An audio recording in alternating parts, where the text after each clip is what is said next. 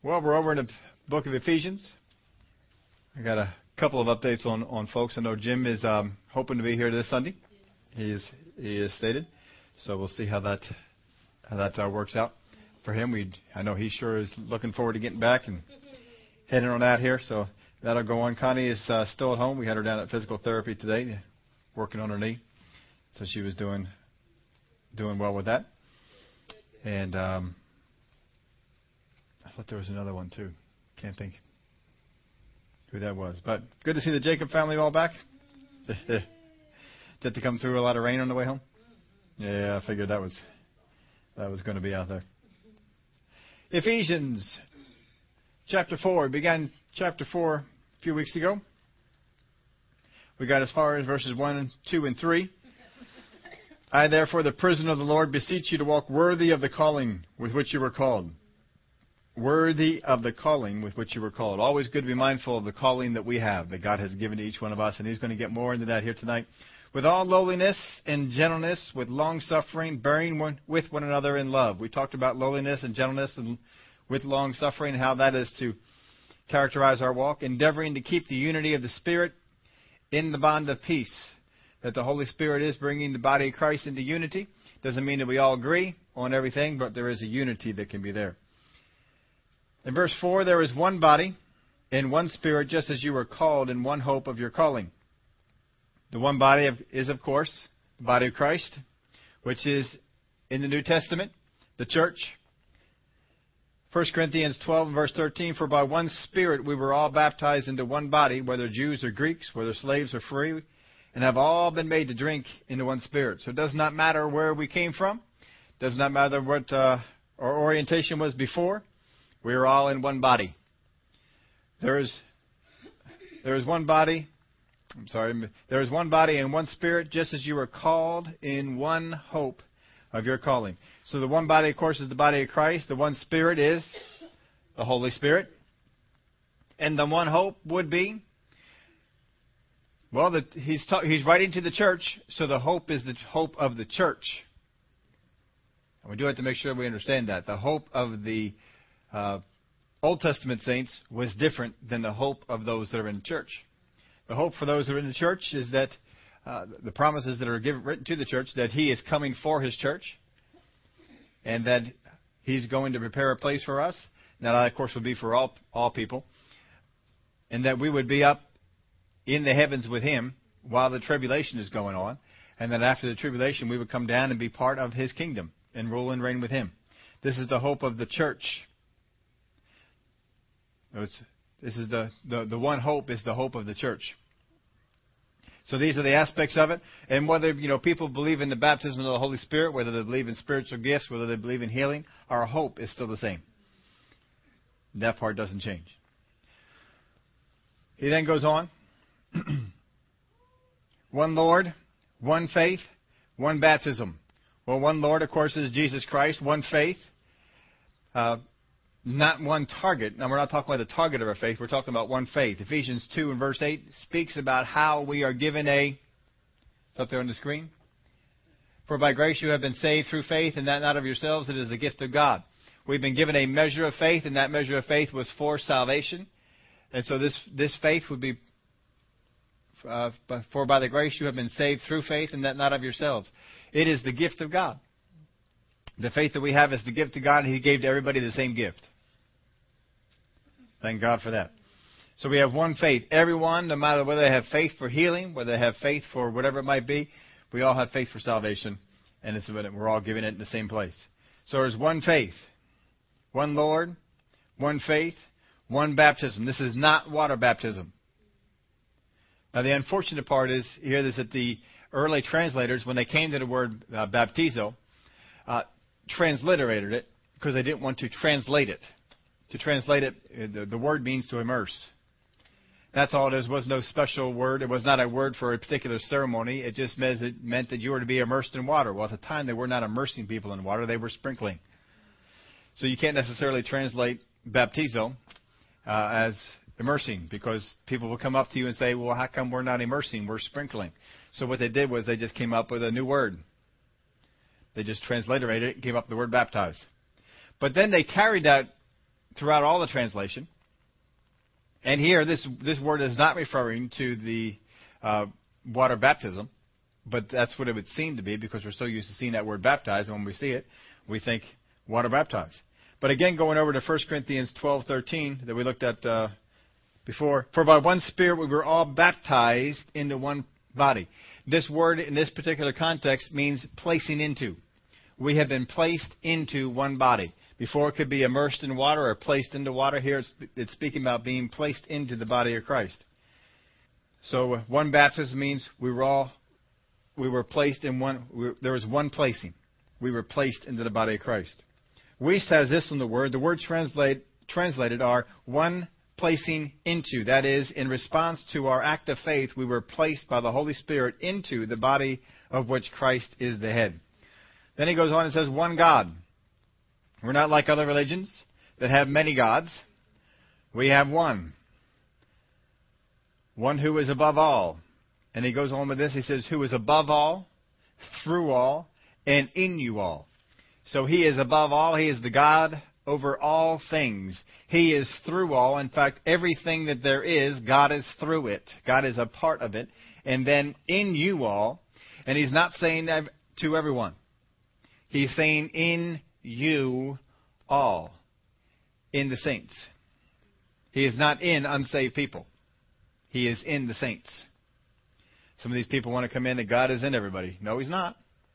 God is in those who have accepted Him and have given Him a place to be placed inside of Him and have been placed inside of His body.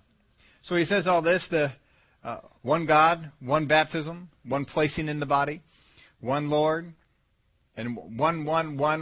We just see all these ones. Everything is one. And so we spend these verses talking about all the oneness of the body, all the oneness of God, all the oneness of the Lord and Savior Jesus Christ, all the oneness of the Spirit, and all these things that are one. But now, lest we lose our identity completely, he then goes on, but to each one of us, grace was given according to the measure of Christ's gift. So in other words, we're saying it this way.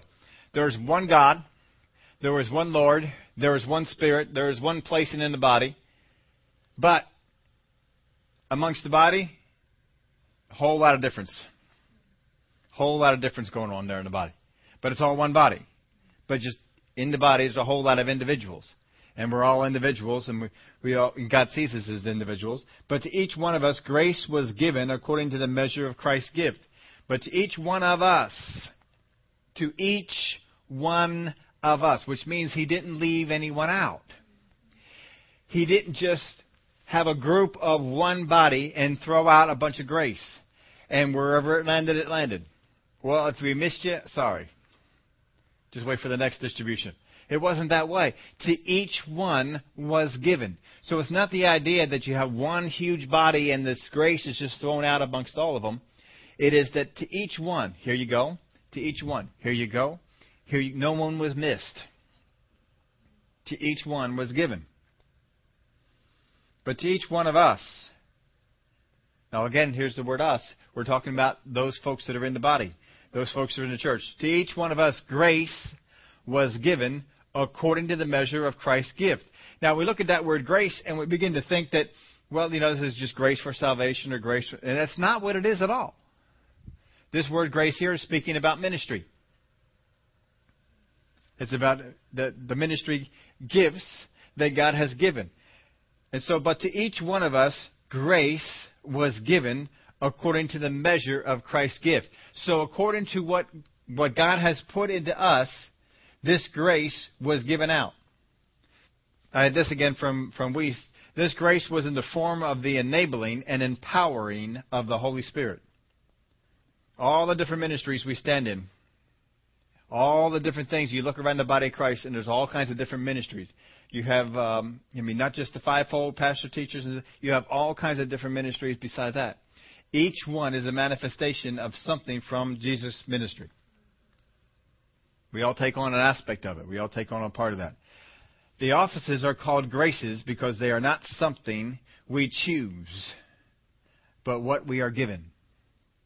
They are called graces because they are not something that we choose, but what we are given. Let's go back and look at 7 again. But to each one of us, grace was given according to the measure of Christ's gift.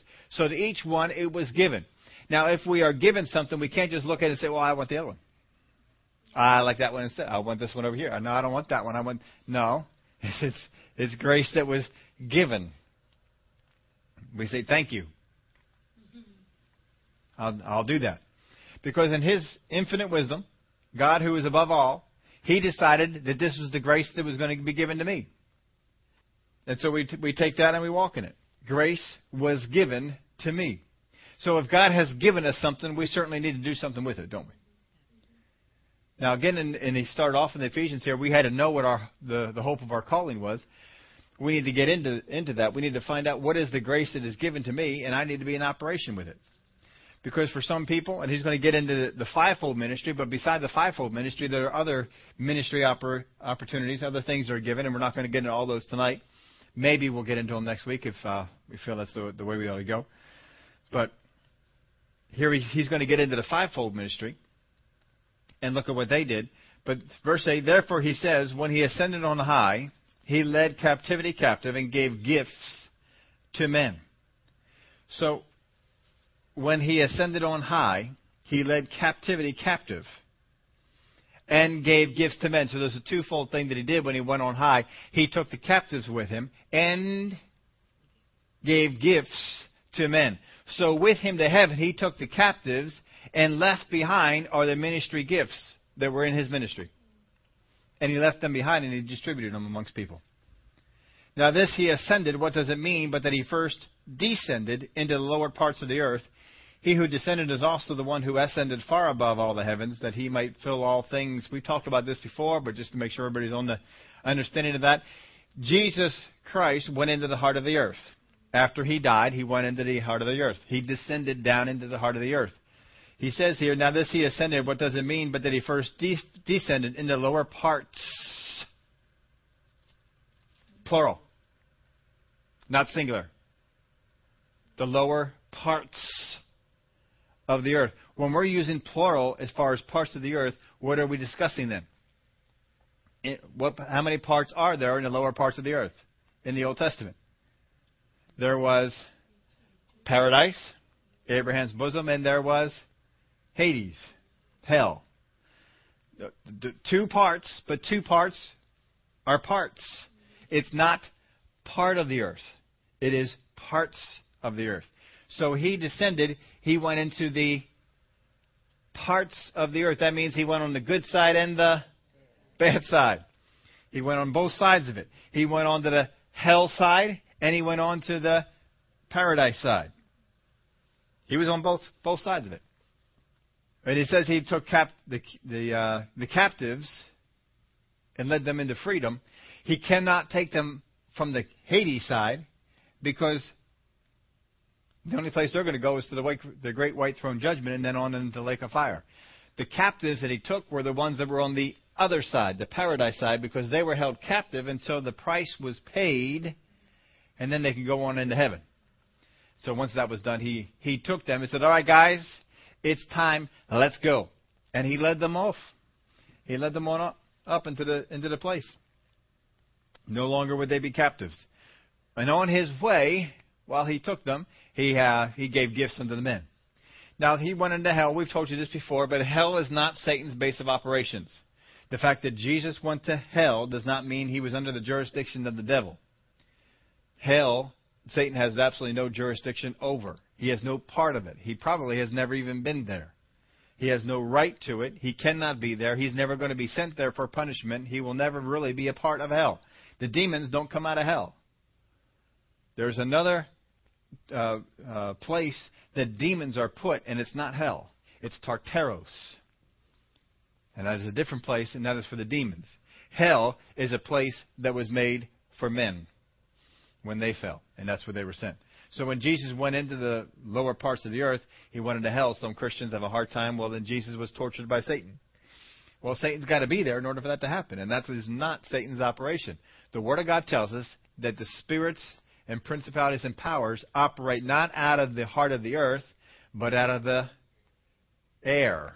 They're the prince of the power of the air. They're in the area of the first heaven, the atmospheric area of the around the earth. That's where they operate out of, not in the lower parts of the earth. He didn't go there. He went to the other spots. He who first descended, verse 10, is also the one who ascended far above all the heavens. What is that? Plural, because there's more than one heaven. There are the heavens that surround the earth. That is the atmosphere. This is where Satan and his foes operate from. He went through the first heaven with the captives. Right on through Satan's base of operations. Basically, na, na, na, na, na, na. Can't stop me.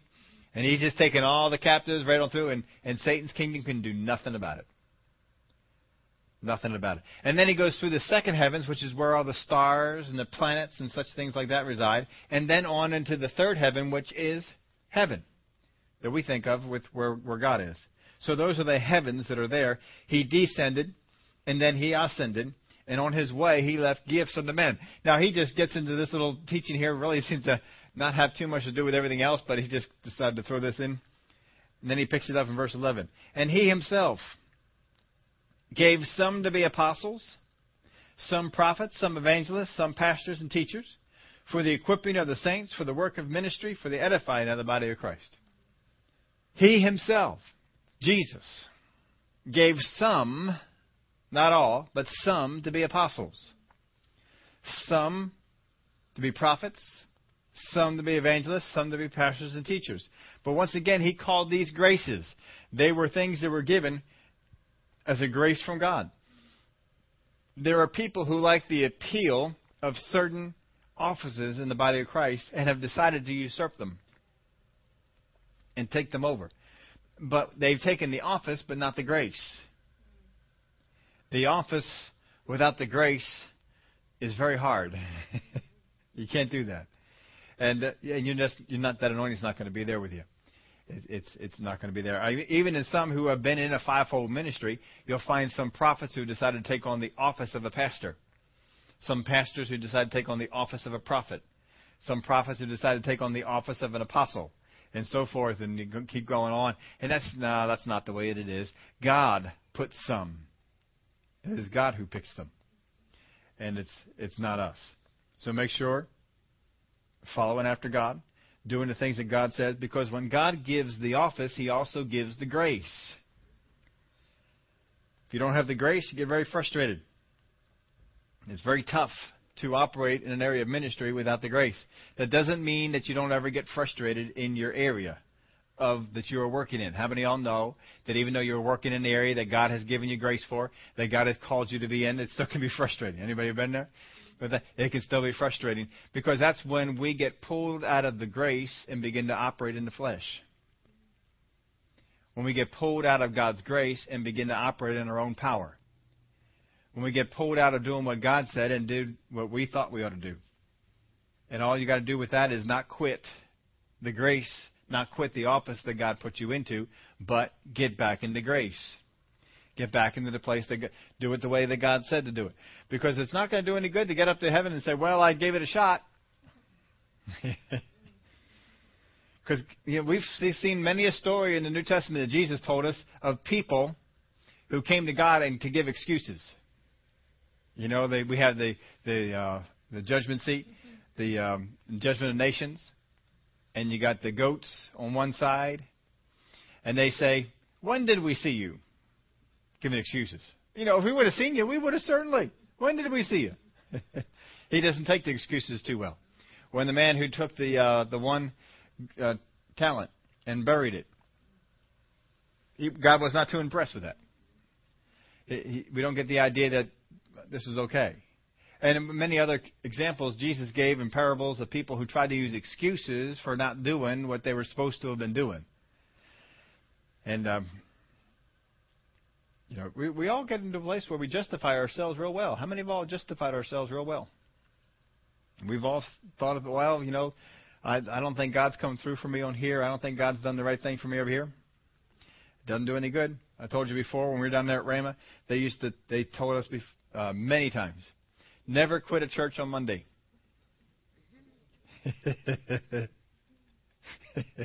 because that's when you run into it most. Because Sunday, you have the service, and then stuff happens, and then you can get real discouraged. And so they would always say, never quit a church on Monday. And there were a couple of times that when I was an assistant pastor and stuff, I walked into the pastor's office, and I was ready to quit on Monday. And all I kept thinking was, never quit a church on Monday. All right, I'm waiting till tomorrow. But tomorrow, it's Tuesday. Never said nothing about Tuesday. Only said Monday. Oh, man. No, you can't do that. You gotta stay in there. You gotta let the grace of God work in you, because God has given you grace for the things that you're going to go through. Yeah, because people put you through stuff. Because we have immature people that we deal with, and they put us through things. And then sometimes, we feel like, well, I don't deserve this. Well, that shouldn't be this way. Well, we need to see how much responsibility we have on it, because we're there to help them and to teach them. Brother Doug Jones, one of the times when I was in the pastoring class, somebody asked him, I think I've relayed this story to you before, but somebody asked him, this is one of those times when I can remember where I was sitting in school. I remember where he was. Just kind of burned into my memory. And somebody asked him, they were talking about people who fell out under the power. And, it was a very legitimate question. They said, well, people who are really generally slain in the spirit, if they fall, they don't get hurt. So should we really have catchers? And Brother Doug just kind of casually answered. He says, yeah, get in, have the catchers, be in there and, do that thing. And he went on, and whatever it was he was teaching and going on about his topic. And then all of a sudden he just stopped teaching.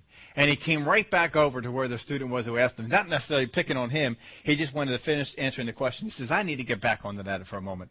He says, you certainly have catchers in the church. Because first off, if they're fallen under the power and they aren't truly slain in the spirit, it's your fault as the pastor.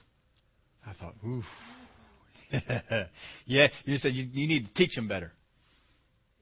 And I'll tell you what, that's right. That's certainly right. Well, and sometimes we could say, well, they ought to listen better. Well, maybe, but maybe you got to put it in a different way so that they can listen better. Sometimes we've taught some things even here, and some people haven't gotten it.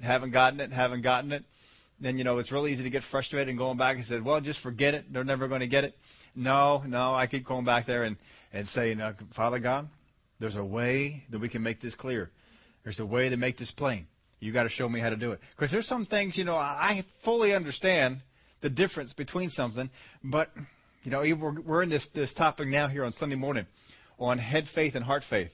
And when I approached God about this, I told him, I says, I fully understand the difference between head faith and heart faith. If I look at head faith, I can see it. I can hear people. And when they're talking, I know they're talking out of their head. I know it. I can pick it out without much problem at all. I can hear their conversation. I know they won't hear it from me. I know if I told them you believe it in your head, they won't hear it. This is the conversation I'm having with God. I said, but I have to get. He said, you got to reveal it to me in such a way that I can explain it clear. That I can explain it in such a way that if people look at it, they can say, all right, this is so. Just like we did with the fruit. There ought to be a way. Remember that we were doing the fruit series? And I said, there ought to be a way. If God expects us to bear fruit, there ought to be a way that we can tell whether we're fruit bearing or not. Doesn't that make sense? That there ought to be a way we can tell? Well, certainly in other things like that, we've looked at the same thing. There has to be a way that we can do that. And see, that's my job to go before God and get it and find out. Because if people are still believing with their head and not their heart and not getting the thing that they need to be getting, then I need to get into the Word more and find out, all right, well, how can we make this clearer? It doesn't do you any good if I understand it. That's it. It doesn't help you out at all. What we have to do is get you to see it in the Word of God. And so I spent some time going after God on this thing, still going after Him on the thing. I said, you got to make it even more clear. You got to, Father God, you need to help me out with that. Give me the understanding of that. I need to be able to explain it and pinpoint it and show it with folks because, not talking about other churches and other states, talking about this one right here. We got a whole lot of head faith going on.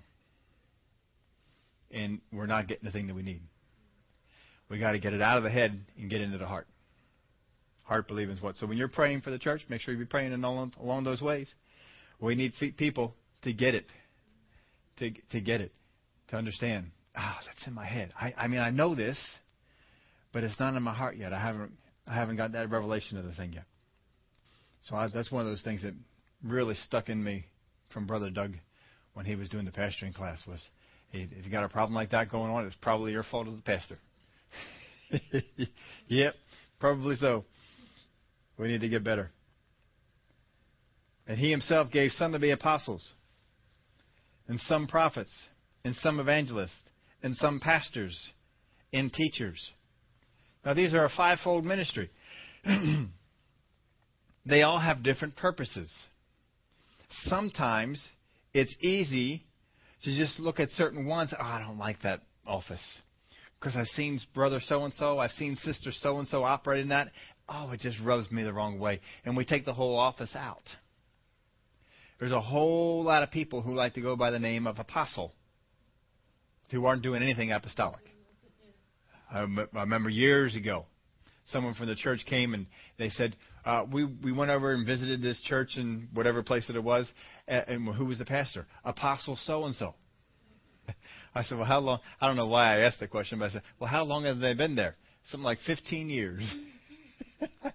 Now, I just wanted to tell them right off the bat that that's no apostle. That's not the ministry of an apostle. It might be a pastor, but that's not an apostle. But sometimes we think, apostle, more power.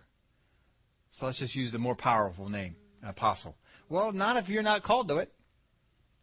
That's not going to do you any good. If you're not called to apostle, then you can carry that name all you want to. It ain't going to help. And then people who have to introduce themselves as prophet so-and-so. If you've got to introduce yourself as prophet so-and-so, then I'm not so sure. Just let the gift speak for itself. But we got people that are going out there, apostle so-and-so, prophet so-and-so. You don't hear too many people going around saying evangelist so-and-so. Maybe that one's just not as not as much. But, an evangelist, their calling and their purpose is different. Never go to an evangelist expecting a teacher, because you're not going to get that. An evangelist is not the evangelist's purpose.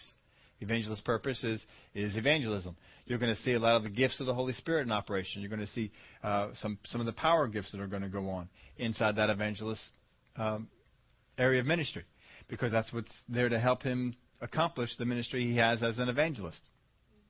He's not there necessarily to teach different things. He's there to exhort. He's there to get people to turn their lives around to God, and then he moves on. He goes on to someone else. And it's for the pastors and teachers to get in there and take them and to raise them on up. But then sometimes, pastors and teachers, they get all frustrated because all I'm doing is, teaching and pastoring and stuff like that, and I'd rather go out there and do this. Well, you don't have grace for that. I know one person I enjoyed a great deal. They were an evangelist. They decided to move into another area of ministry and got off. As far as I know, they still are off. They still haven't made that correction. Well, see, if you're called to be an evangelist, you won't have the anointing and the grace to be a pastor. See, an evangelist can go around and they can teach on 3 or 4 things. And they can get really good at teaching 3 or 4 things. That's all they got to do. And that's it. An apostle can go around and they can teach several sets of series and be real good at those sets of series and come on in and lay things in order and then head on out and get this other one going. But that's what they're called into.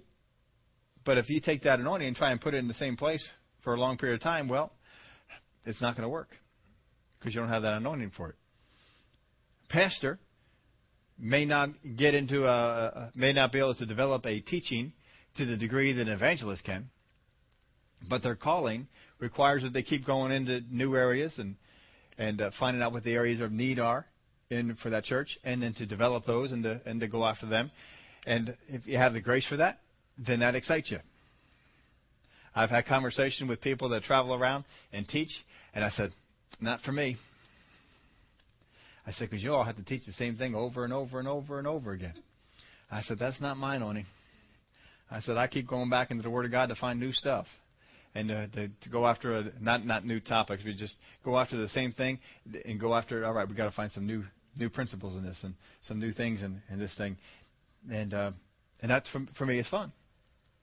That, for me, is exciting. But other ones that say, the idea of having to come up with something different Sunday after Sunday after Sunday, that to them, that's pressure. But see, that's the grace of it all. That's what's going on. And they have their calling, they have their thing that they do, and each one does. And as we each operate in those areas, in these fivefold, I think it's over in Romans, they get into some of the other ministry gifts that are outside of these. But here he's just talking about these five. He himself gave some to be apostles, some prophets, some evangelists, some pastors and teachers. And there's a purpose for them. For the equipping of the saints, for the work of ministry, for the edifying of the body of Christ. Now sometimes we see that as a list of what the fivefold ministry is supposed to do. Many times we've seen that. But it's not. The fivefold ministry is to equip the saints for the work of ministry. It's not that the fivefold gifts are to do the work of the ministry. They are to equip the saints for the work of the ministry. This is why when you go out there and you're ministering to somebody, you find somebody who has a need for prayer, the first response should not be, let me get the pastor. Because why are you being equipped? For what purpose? For the work of ministry. Which means, lay hands on them then. They know you. They know me. No, you're equipped. You need to go into these things and look at it. I am equipped for the work of ministry. I am equipped for the work of ministry. But too often, we look at a ministry opportunity, and then we think, I wish I could do that. I wish I could pray for unsaved people. I wish I could pray for people to get healed. I wish I knew how to. No, you can. You just need to look yourself in the mirror and say, I am equipped for the work of the ministry. I am equipped for the work of the ministry. Whatever it is that's out here, whatever it is that comes my way, I am equipped to do that work of the ministry. I'm able to do it. Whatever's out there, I can do it. I've been under apostles, prophets, evangelists, pastors, teachers. I'm equipped for the work of the ministry. If the saints do the work of the ministry, we see the edifying of the body of Christ. The body of Christ begins to be built up. If we just have a couple of people running around doing all the work of the ministry, the body of Christ gets worn down. We don't want to have the body of Christ worn down. We want the body of Christ to be built up. And when we go out there and we do the work of the ministry and we see it accomplished, we get excited. Like, hey, God used me. That's a fun thing when God uses you, isn't it? Don't you come back? Don't you feel built up? God used me. I laid hands on someone and they got healed. Headache went away. Flu quit right in its tracks. Whatever it was, you got in there and you got to minister to them. Help them out. For the equipping of the saints, for the work of the ministry, for the edifying of the body of Christ. So this is the goal of this, is that the saints will be equipped to do the work of the ministry, that the body of Christ will be edified. Verse 13.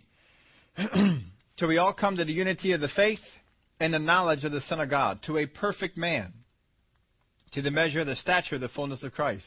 So this pattern is to continue until we all come to the unity of the faith and the knowledge of the Son of God, to a perfect man. Don't think we're there yet. But that's where we're working towards. Now, it may not be until Christ comes back, and all these fivefold really are going to be in operation until Christ comes back. But that's all fine. Till we all come to the unity of the faith and of the knowledge of the Son of God, to a perfect man, to the measure of the stature of the fullness of Christ. Now, what this is telling us here, too, is the people that are out in the body of Christ right now. There are people out there in the body of Christ. Well, I don't need prophets in my life. I mean, I've heard some prophets. I don't like any of them. They're all kind of weird. They don't say things that I like to hear. Well, I'm not really in a church. I don't really need to be in a church. I mean, I've been in churches for a long time. I've kind of gotten mature, and well, now I'm just kind of moving around and seeing what. No. Till we all come to the unity of the faith and the knowledge of the Son of God, to a perfect man, to the measure of the stature of the fullness of Christ. Until that happens, get in the church. We're all in a church. We're in the place. We're under the fivefold ministry. We listen to apostles. We listen to prophets. We listen to pastors. We listen to teachers. We listen to evangelists. We get what they all have to sow in, because they're all bringing some different things into our lives. There's some great evangelists that are out there, and we need to hear what some of them have to say. Evangelists are out there getting people saved in groups, large meetings, miracles, things like that are going on in the meeting. Get underneath those ministries, hear what they have to say. Don't get in there and, well, they didn't teach me anything at all. So that wasn't their area of ministry. Get what their area of ministry is for. Not everybody has to be a teacher. I think we've used him as an example before, but Jesse Duplantis probably could be a phenomenal teacher. But instead he stays in his office where he's called to be, and you come on out of there, you feel charged up. He'll fire you up to do the Word of God that you know. Does a real good job with that. Benny Hinn, you get into those meetings, you see the working of God, all kinds of power things going on, people getting saved, people getting healed, people getting set free. They all supply something different because they've been given a grace that's in that particular area. A person who stands in the prophet ministry, they have the grace for it, and they're going to be bringing things that we need to hear from the prophet. And thankfully, with the advent of the internet and recorded messages and stuff, we can get prophets from all over the place. When the word goes out, we can go ahead and read them and things like that. And we know how to judge prophecy, but get what they are bringing to us. So till we all come to the unity of the faith and the knowledge of the Son of God, to a perfect man, to the measure of the stature of the fullness of Christ, that we should no longer be children tossed to and fro and carried about with every wind of doctrine, by the trickery of men and the cunning craftiness of deceitful plotting. That we should no longer be children. The word there for children is the one that means is a Greek word that means one who cannot speak. One who cannot speak. That's not how we're supposed to be. That we should no longer be children who cannot speak, tossed to and fro. Because the Greek has words for all kinds of children. All kinds of steps along the way. They're not just all kids or children or stuff. They're very descriptive in each one of the terms. That we should no longer be children tossed to and fro and carried about with every wind of doctrine. This is God's goal, that we don't walk in this anymore. That we don't step out in this area. We should no longer be children tossed to and fro. In other words, if we don't get what these 5 ministries offer, we will be children tossed to and fro. Now, newborn Christians are generally tossed to and fro with all kinds of new stuff that comes along. But he says, no longer be that way. That's not how we're supposed to go. That's not how we're supposed to be. That we should no longer be children tossed to and fro and carried about with every wind of doctrine by the trickery of men in the cunning craftiness of deceitful plotting. That word there, deceitful plotting, comes from the Greek word that we actually get the word cube from. Dice. They use this word cube for dice, and there's some games that they would play. And what would happen is they would go on out there and they would do these, but they would, how they accuse Las Vegas of stacking the dice, fixing the dice so that they come up certain ways. Well, this is what they would do. They had ways of causing the dice to come up the way that they would, and they would use the dice to lure people into games, and through trickery take their money. And this is the word that they use in this thing.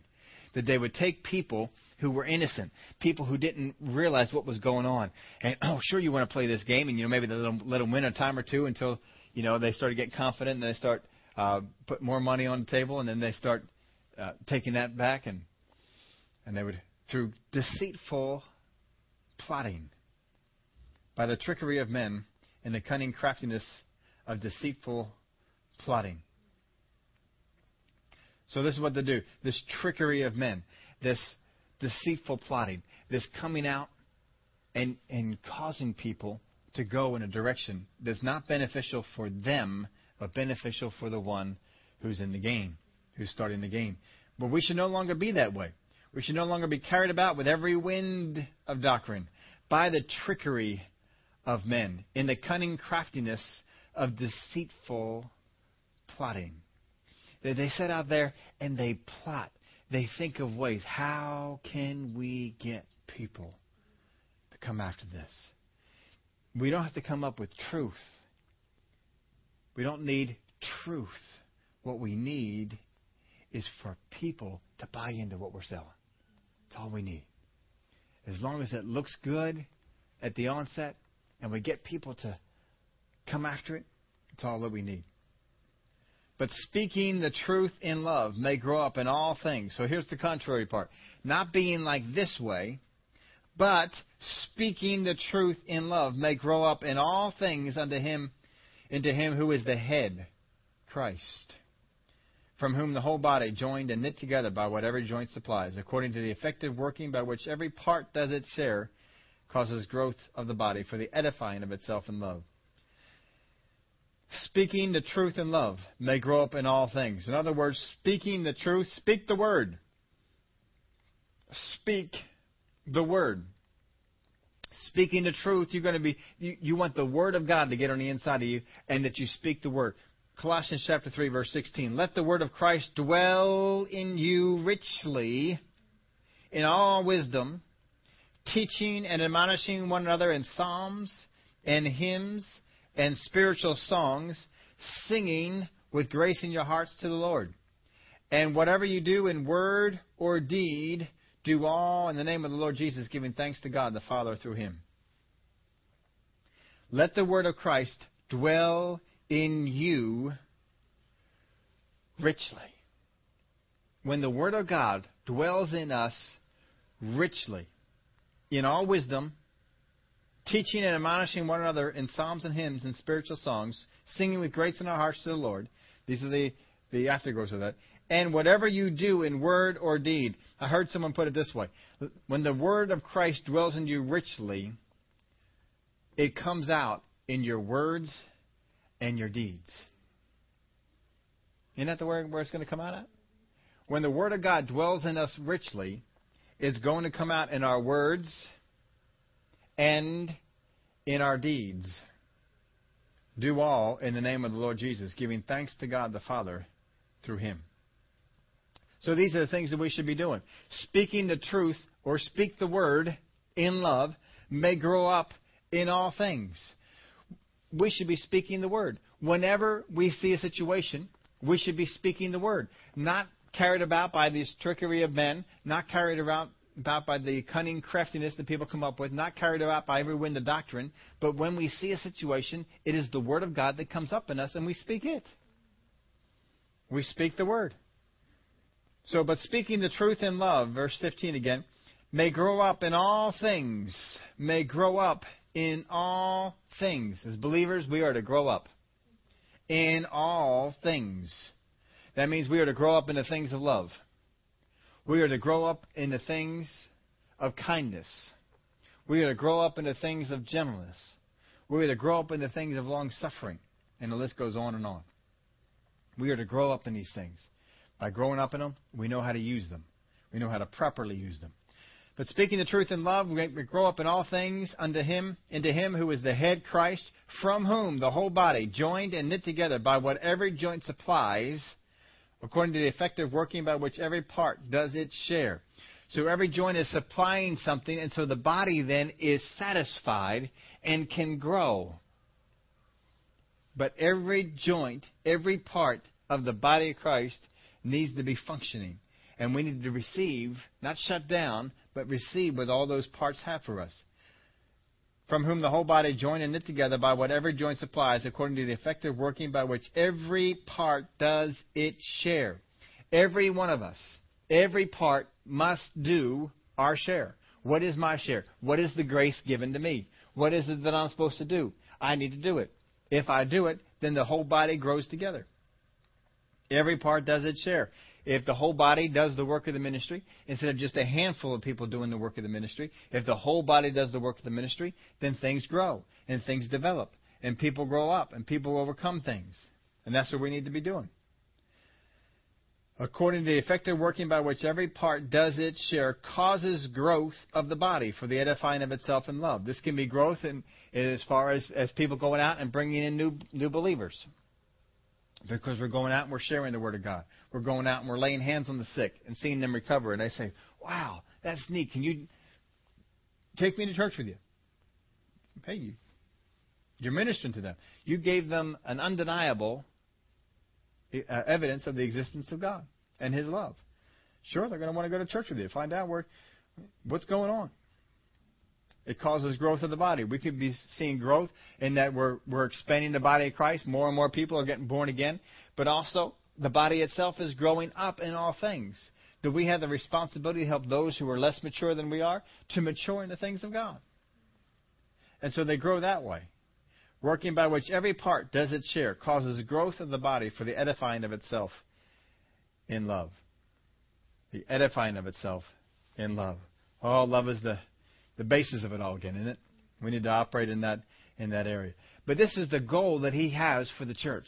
That we begin to grow and go this way. But as soon as we begin to fight and devour and bite and kick and resist and, well, I'm not, well, I don't think, well, I don't deserve, and we get those kind of things that are mixed in, it stops the flow of what every joint supplies, which means we aren't growing because we're not operating in love towards each other. And we're not receiving from each other. We're not receiving the things that we need to grow up in that area of maturity. But if we do, we will no longer be children tossed to and fro about with every wind of doctrine.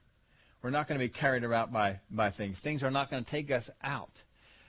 The news of the world, not going to influence us. We're going to come back to those that are our own, and we're going to talk to them. You know what the devil tried to pull on me this week? He didn't get me.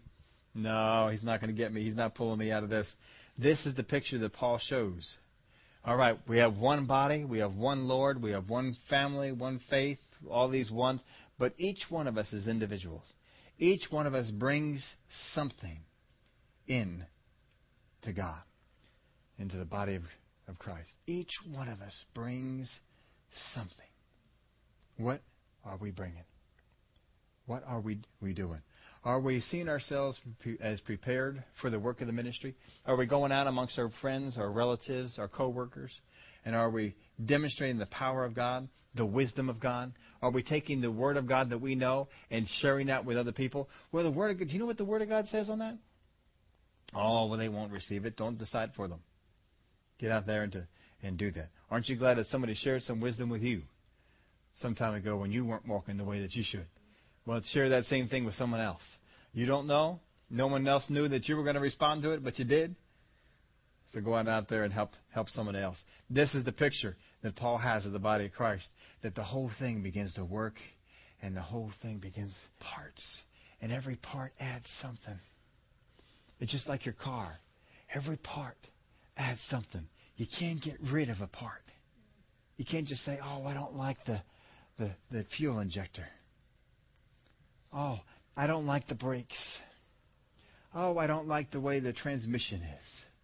It just brings this big lump in here. Oh, I don't like this. I don't see why I need this fan. Why is this belt here? It's just squeaking and making noise. No, we can't just go in there and take a part out, because every part is necessary to make that whole car begin to work and then begin to do some things, what God has. You know, we look at the way God has built even nature. It's called the ecosystem. And every area has its own ecosystem. And you got, the little tiny things that are prey. And then the things that feed on them. And then the stuff that feeds on the stuff that feeds on them.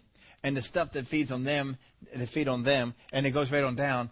And what happens is, if any one population gets out of line, then the whole ecosystem works in such a way as to bring that back into line.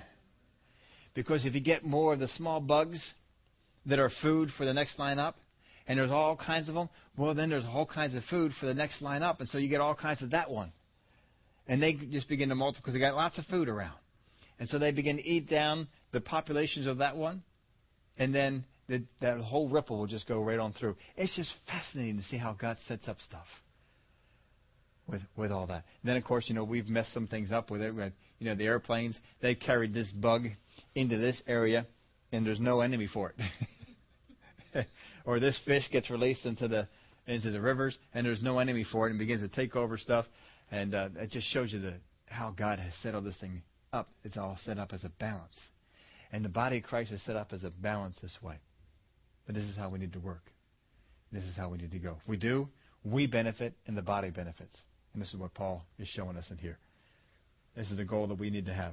But make sure that you take his challenge. That each one of us does our share. Father God, what is it that's my share? What is it that's my part? Who are the people that I'm supposed to be ministering to and helping and bringing up? What are the ones that I'm supposed to be out there doing for? Teaching, helping, instructing, nurturing, mentoring, whatever it might be. What is it that I'm supposed to do? And you get on out there and you do it as unto God. And that's what we do. Glory to God. Father, we thank you for the help that you give us. We thank you for the wonderful body of Christ that you have put us into. Oh, it's quite a system where you have put these gifts in the body. And they feed us, they develop us, they help us because we are more ready for the work of the ministry because of the work that they do. We thank you for the other areas of ministry that are put into the body of Christ, all of which nurture and help and keep the body going. As you've talked about it before, there's hands in the body, there's eyes in the body, there's ears in the body, there's feet in the body. And the feet can't do what a hand does, and a hand can't do what an eye does, and an eye can't do what an ear does. But when each one does its part, the body just functions so well. Father, we thank you for the grace that you have given to each one of us. Grace for something. Grace for some ministry. Grace for some area that we are to do. And we're going to do that with all our heart. We're not going to look at someone else's grace and someone else's gift, someone else's ministry and say, oh, no, I want that one instead. No, we realize this is what God has graced me with. This is what God has said, I need you to do this. And we're going to do it with everything that we have. Thank you, Father, for it. In the name of Jesus we pray.